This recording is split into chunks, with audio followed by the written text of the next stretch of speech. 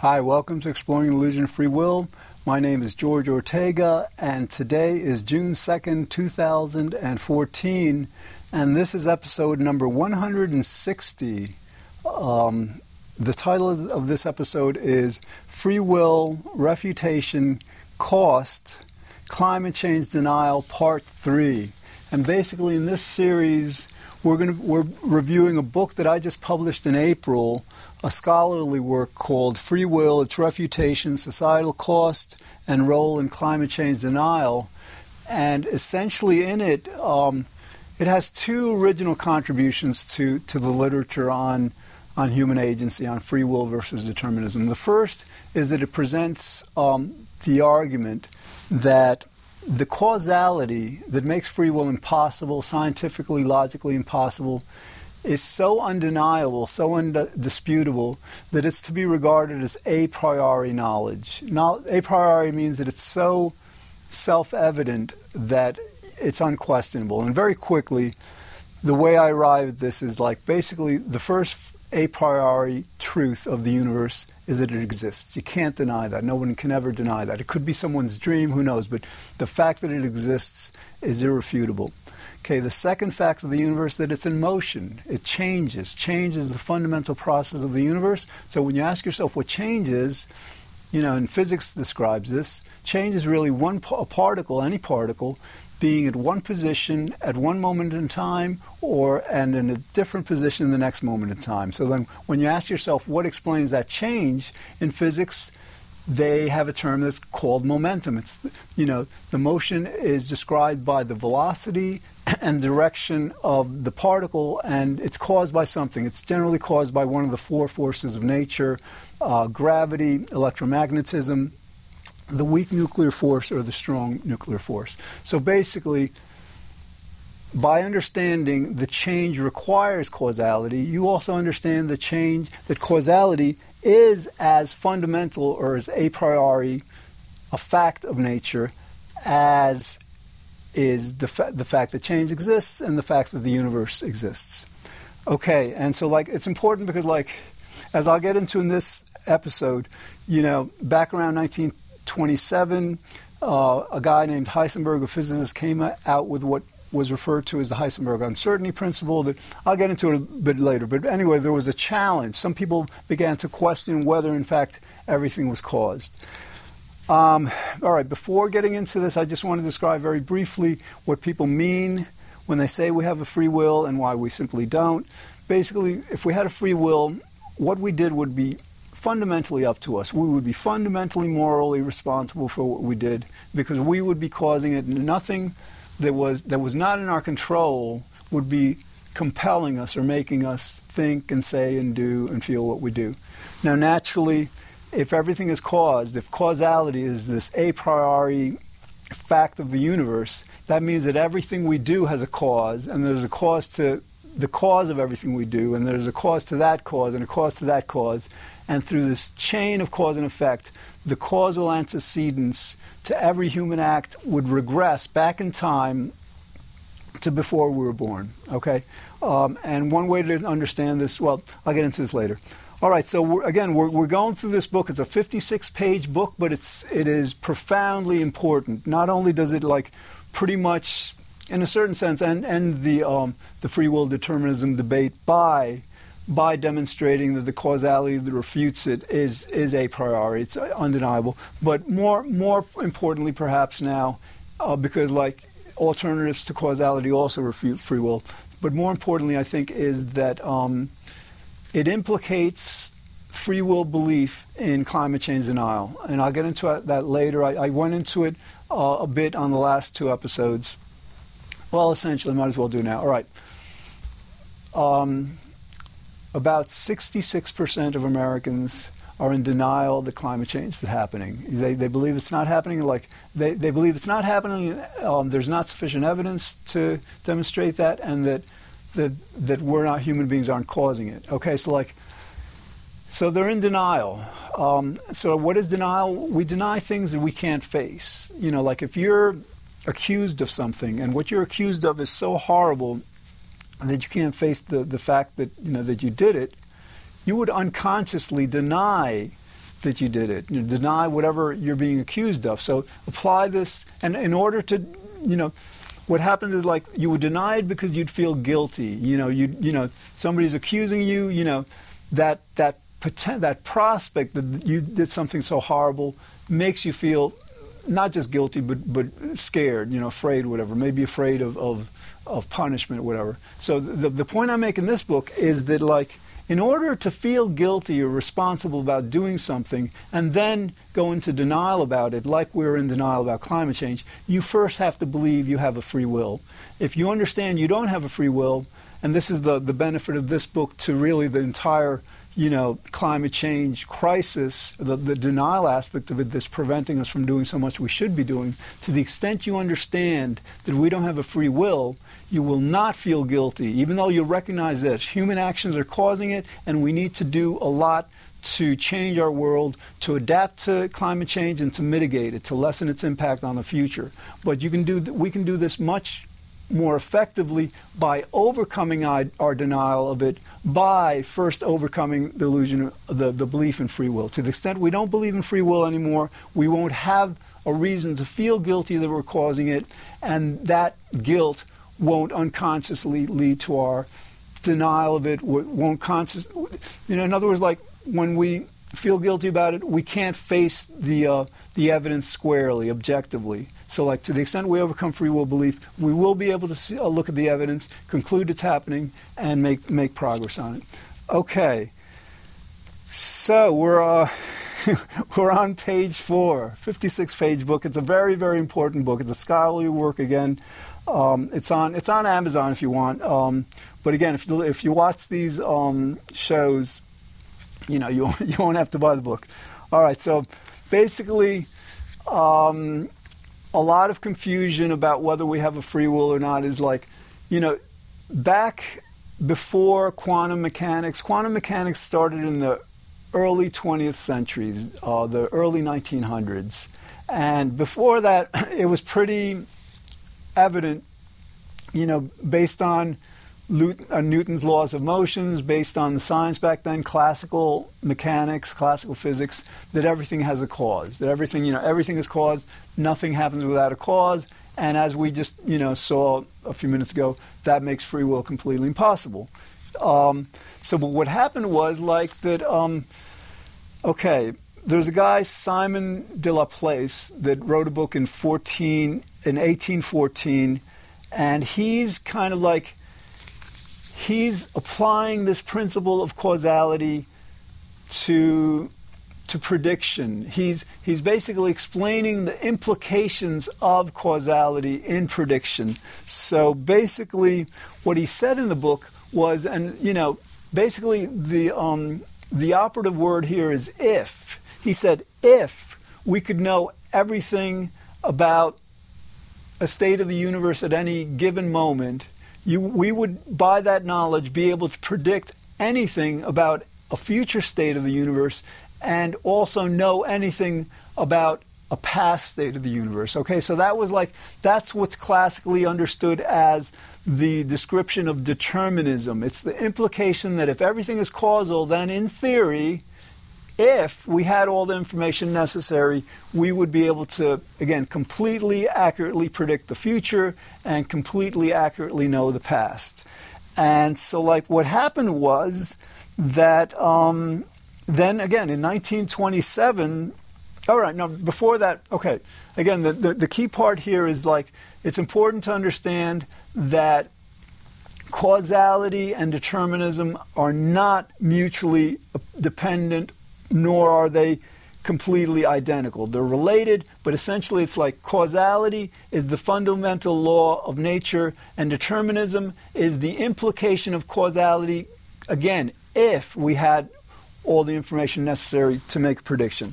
Now, all right, before we even get into this, the first obvious fact is we can never know everything about the universe. Just like, maybe in principle we can. If in other words, if there's a God or if the universe is conscious, maybe it can know it. But we as human beings, as subjective beings on this little planet, can't. But it goes deeper. So in 1927, a guy, Werner Heisenberg, published his paper demonstrating that it is in principle impossible for us to know everything about any state of the universe. Let me just cite the book. All right, not the book, it was a paper, and it was the title of the paper was On the Physical Content of the Quantum Theoretical Kinetics and Mechanics, and it's got this title in German that if I even tried to pronounce it, I would, do it injustice. And it's like, maybe I can get the title of the journal it was published in right. Zeitschrift für Physik or Physik or something. So anyway, so it's a pivotal paper. Basically, it's he presents what's known as the Heisenberg uncertainty principle, HUP, and basically in it he proposes, he explains mathematically, and you can't contest this. This is like if you're a physicist, you have to contest this. This principle is so robust, it is really irrefutable. And we'll get into why it's irrefutable later. But basically, he said that you can't simultaneously measure the position and momentum of a particle with enough accuracy to render a prediction. Okay, and so here's the thing. So because of this, and he's right, and I'll go into this later, but because of this fundamental prohibition against this simultaneous position momentum measurement, some people concluded, well, if we can't predict, completely accurately because of this Heisenberg uncertainty principle, maybe there's an opening for free will. Or maybe that means that everything isn't caused. But as we'll see as we go through this, no, that there's any kind of a conclusion based on Heisenberg uncertainty principle that one, either nature is acausal, or two, that the fact that we can't perfectly predict the future or know the past means that somehow we have a free will. Those conclusions are completely groundless. They're not based in either logic or science. Okay, so. And so, so what happens is, it's called the Heisenberg, quote-unquote, uncertainty principle that led some physicists, philosophers who really should have known better because it's not so complicated. They said, well, that means that the particle is behaving in an uncertain manner. In other words, because we are uncertain about how the particle is behaving, because we're uncertain because we can't simultaneously measure its position and momentum, that means that the particle is behaving uncertainly, with uncertainty. Okay? I refute this. I'm going to read my refutation to this because it's succinct and it just demonstrates the illogic of that kind of conclusion.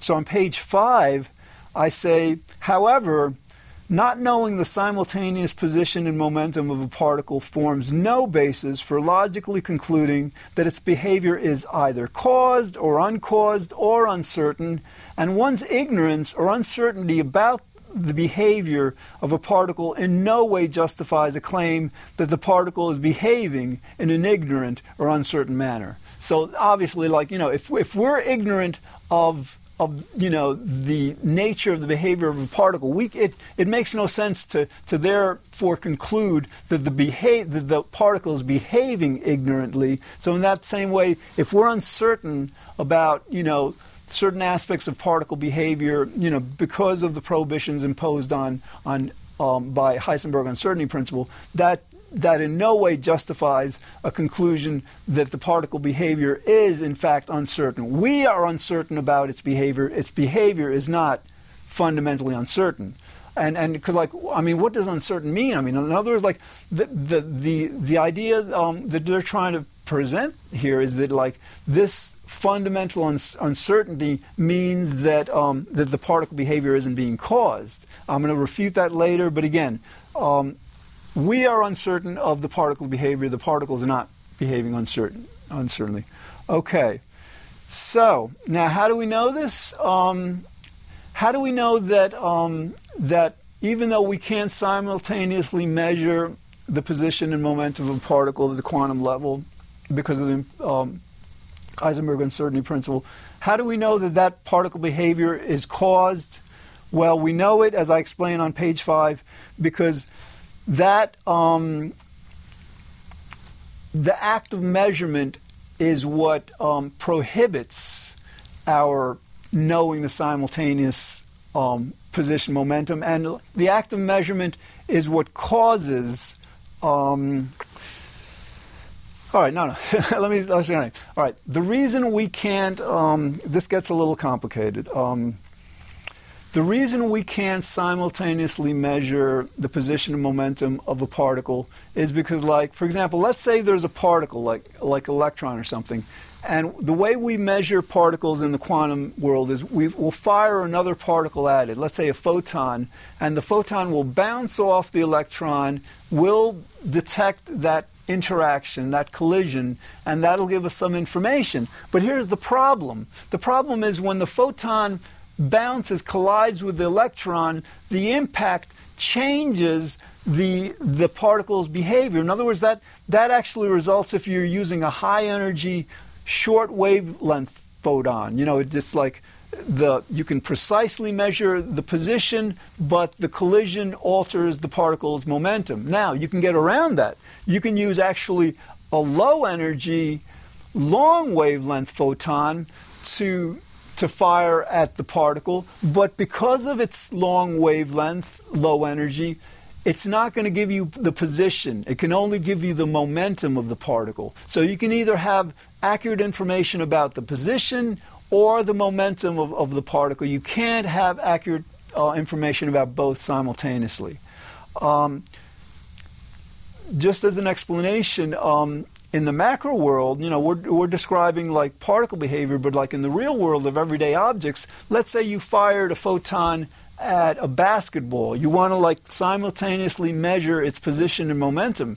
You can do that because, like, you know, even though the impact is going to like shift the momentum of the basketball slightly, you know, because of the difference in size between the photon and the basketball.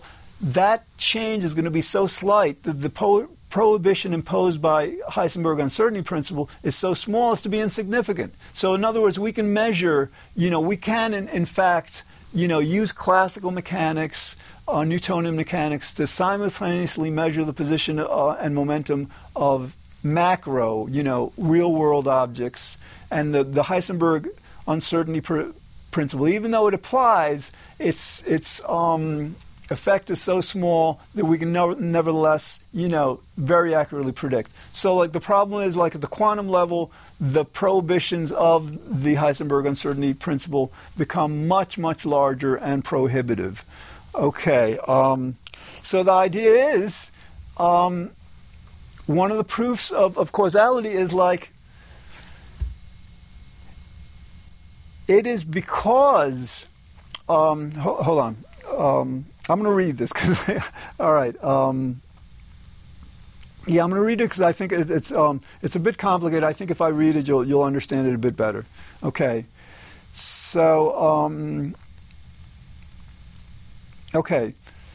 The change in the momentum of the measured particle was caused by its interaction with the measuring particle. In other words, like if you fire a photon at an electron and the electron changes its momentum, that change is caused by the interaction. So that's a causal reaction. That's a demonstration in the quantum level that causality exists, that, you know, causality governs the quantum level. So, like, basically, I go on to say, this is known unequivocally, you know, that the momentum of the measuring particle is caused by its interaction. This is known unequivocally because the causal relation is a result of the Heisenberg uncertainty principle. This is very important now. If the measuring particle did not cause a change in the momentum of the measured particle as stipulated by the Heisenberg uncertainty principle, one could, in fact, simultaneously measure the position and momentum of a particle. In other words, like, if it were possible to fire a photon at the electron and that photon, that interaction didn't cause a change in the electron's momentum, we could, in fact, simultaneously measure the position and momentum of that electron. So Heisenberg basically stipulates that, its prohibition against that measurement is another way of understanding the fundamental causality, that governs both at the macro or classical level of physics and the micro or quantum level of physics. Okay. All right, so let's see. We've got about 7 minutes. Basically we're saying that causality is fundamental to how the Heisenberg uncertainty principle, or why the Heisenberg uncertainty principle prohibits simultaneous position momentum measurement of particles. Okay, and I just later in the page I go on into the high energy short wavelength photon and the other, but we covered that a few minutes ago. So again, there is nothing on page 6 about these interactions, nor about Heisenberg uncertainty principle's prohibitions that they suggest that they occur in an uncaused manner. Okay, in other words, basically the idea is that both the macro and quantum levels of nature are causal. They're governed by this a priori law of causality that makes, incidentally, just free will completely scientifically, categorically impossible. Okay. Now, let's see. All right. Here's another way. So now on page 6, I go into another way of describing how we can understand that causality, the law of cause and effect, governs everything. Okay, it governs the entire universe. And this is, so I quote Laplace again in his book, 1814 book. He says, we ought then to regard the present state of the universe as the effect of its anterior state and the cause of the one which is to follow. So basically, Laplace is applying this principle of causality to the entire universe, okay, to the universe as a whole. And a good way to understand this is let's start with the Big Bang, because we don't really know what happened before then. We kind of assume something must have happened, but there's no way of our knowing this. So if we start, at least for now, if we start with the Big Bang, the state of the universe at that Big Bang was what caused the state of the universe at the next moment.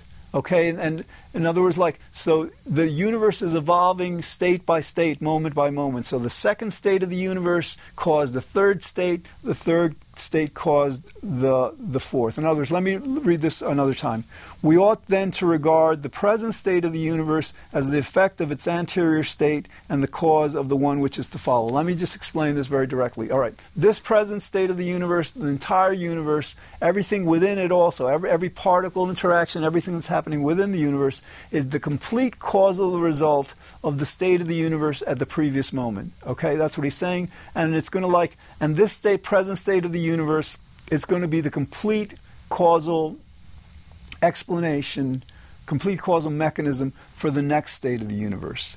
Okay, so the idea behind this is sometimes scientists will say, well, we can't know what causes some reactions in nature, like radioactive decay, certain entanglement, certain aspects of this double slit experiment in quantum mechanics. We can't know what's causing it, so how can we assume that it's caused? It doesn't make sense, but some scientists claim that.